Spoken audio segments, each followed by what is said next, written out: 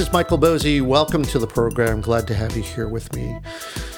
Now, I've been talking a lot about how speaking with clarity and empathy makes a real difference in how we propagate new ideas and new concepts into the world.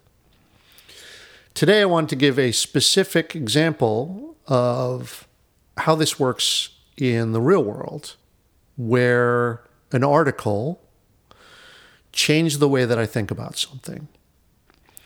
The article was by Jessica Valenti in her Substack newsletter, which is called All in Her Head.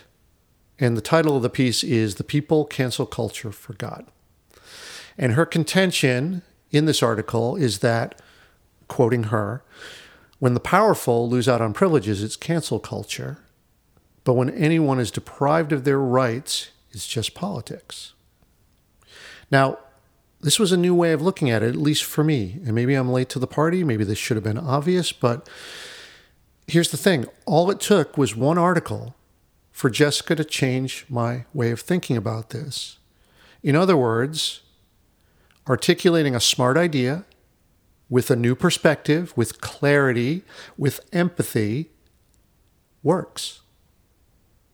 Now, in the article, she gives a ton of examples with supporting links of, just the way this dynamic works, making her case. And no surprise, it's usually drawn along the same lines of race, class, gender, right? So in other words, Josh Hawley loses out on his book deal, and, now he's a victim of cancel culture. But on the other hand, when AOC tells an emotional personal story about, what happened on January 6th, she's accused of being dramatic.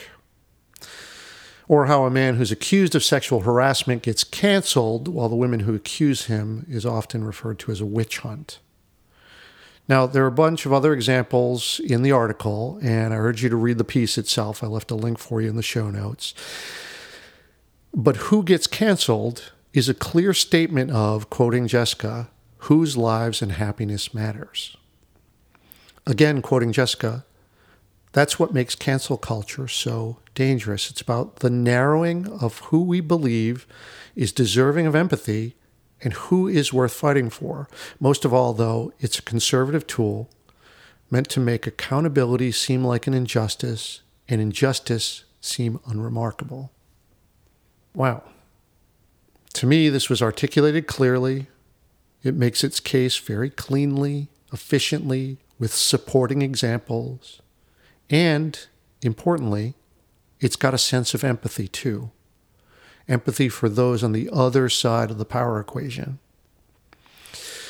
Now, for me, I've been thinking about this issue a lot. I've been writing a new song over the past number of weeks about the topic, about cancel culture.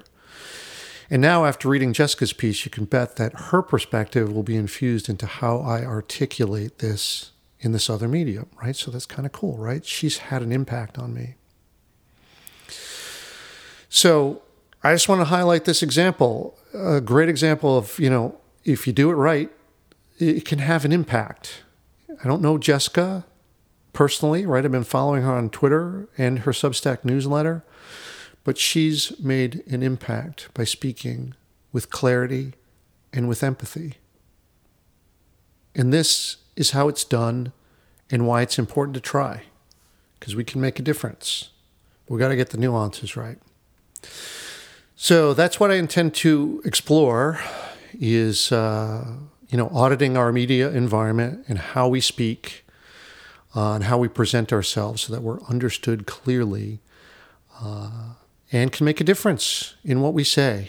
It's what all of us want to do. Any creative act is an act of hope because we think that we can change the world, that we can change someone's perspective. Jessica's done that, for me at least. And I'll bet that you can do it too. All right, thanks for listening. Really appreciate your attention as always. And, well, I'll see you on the next episode.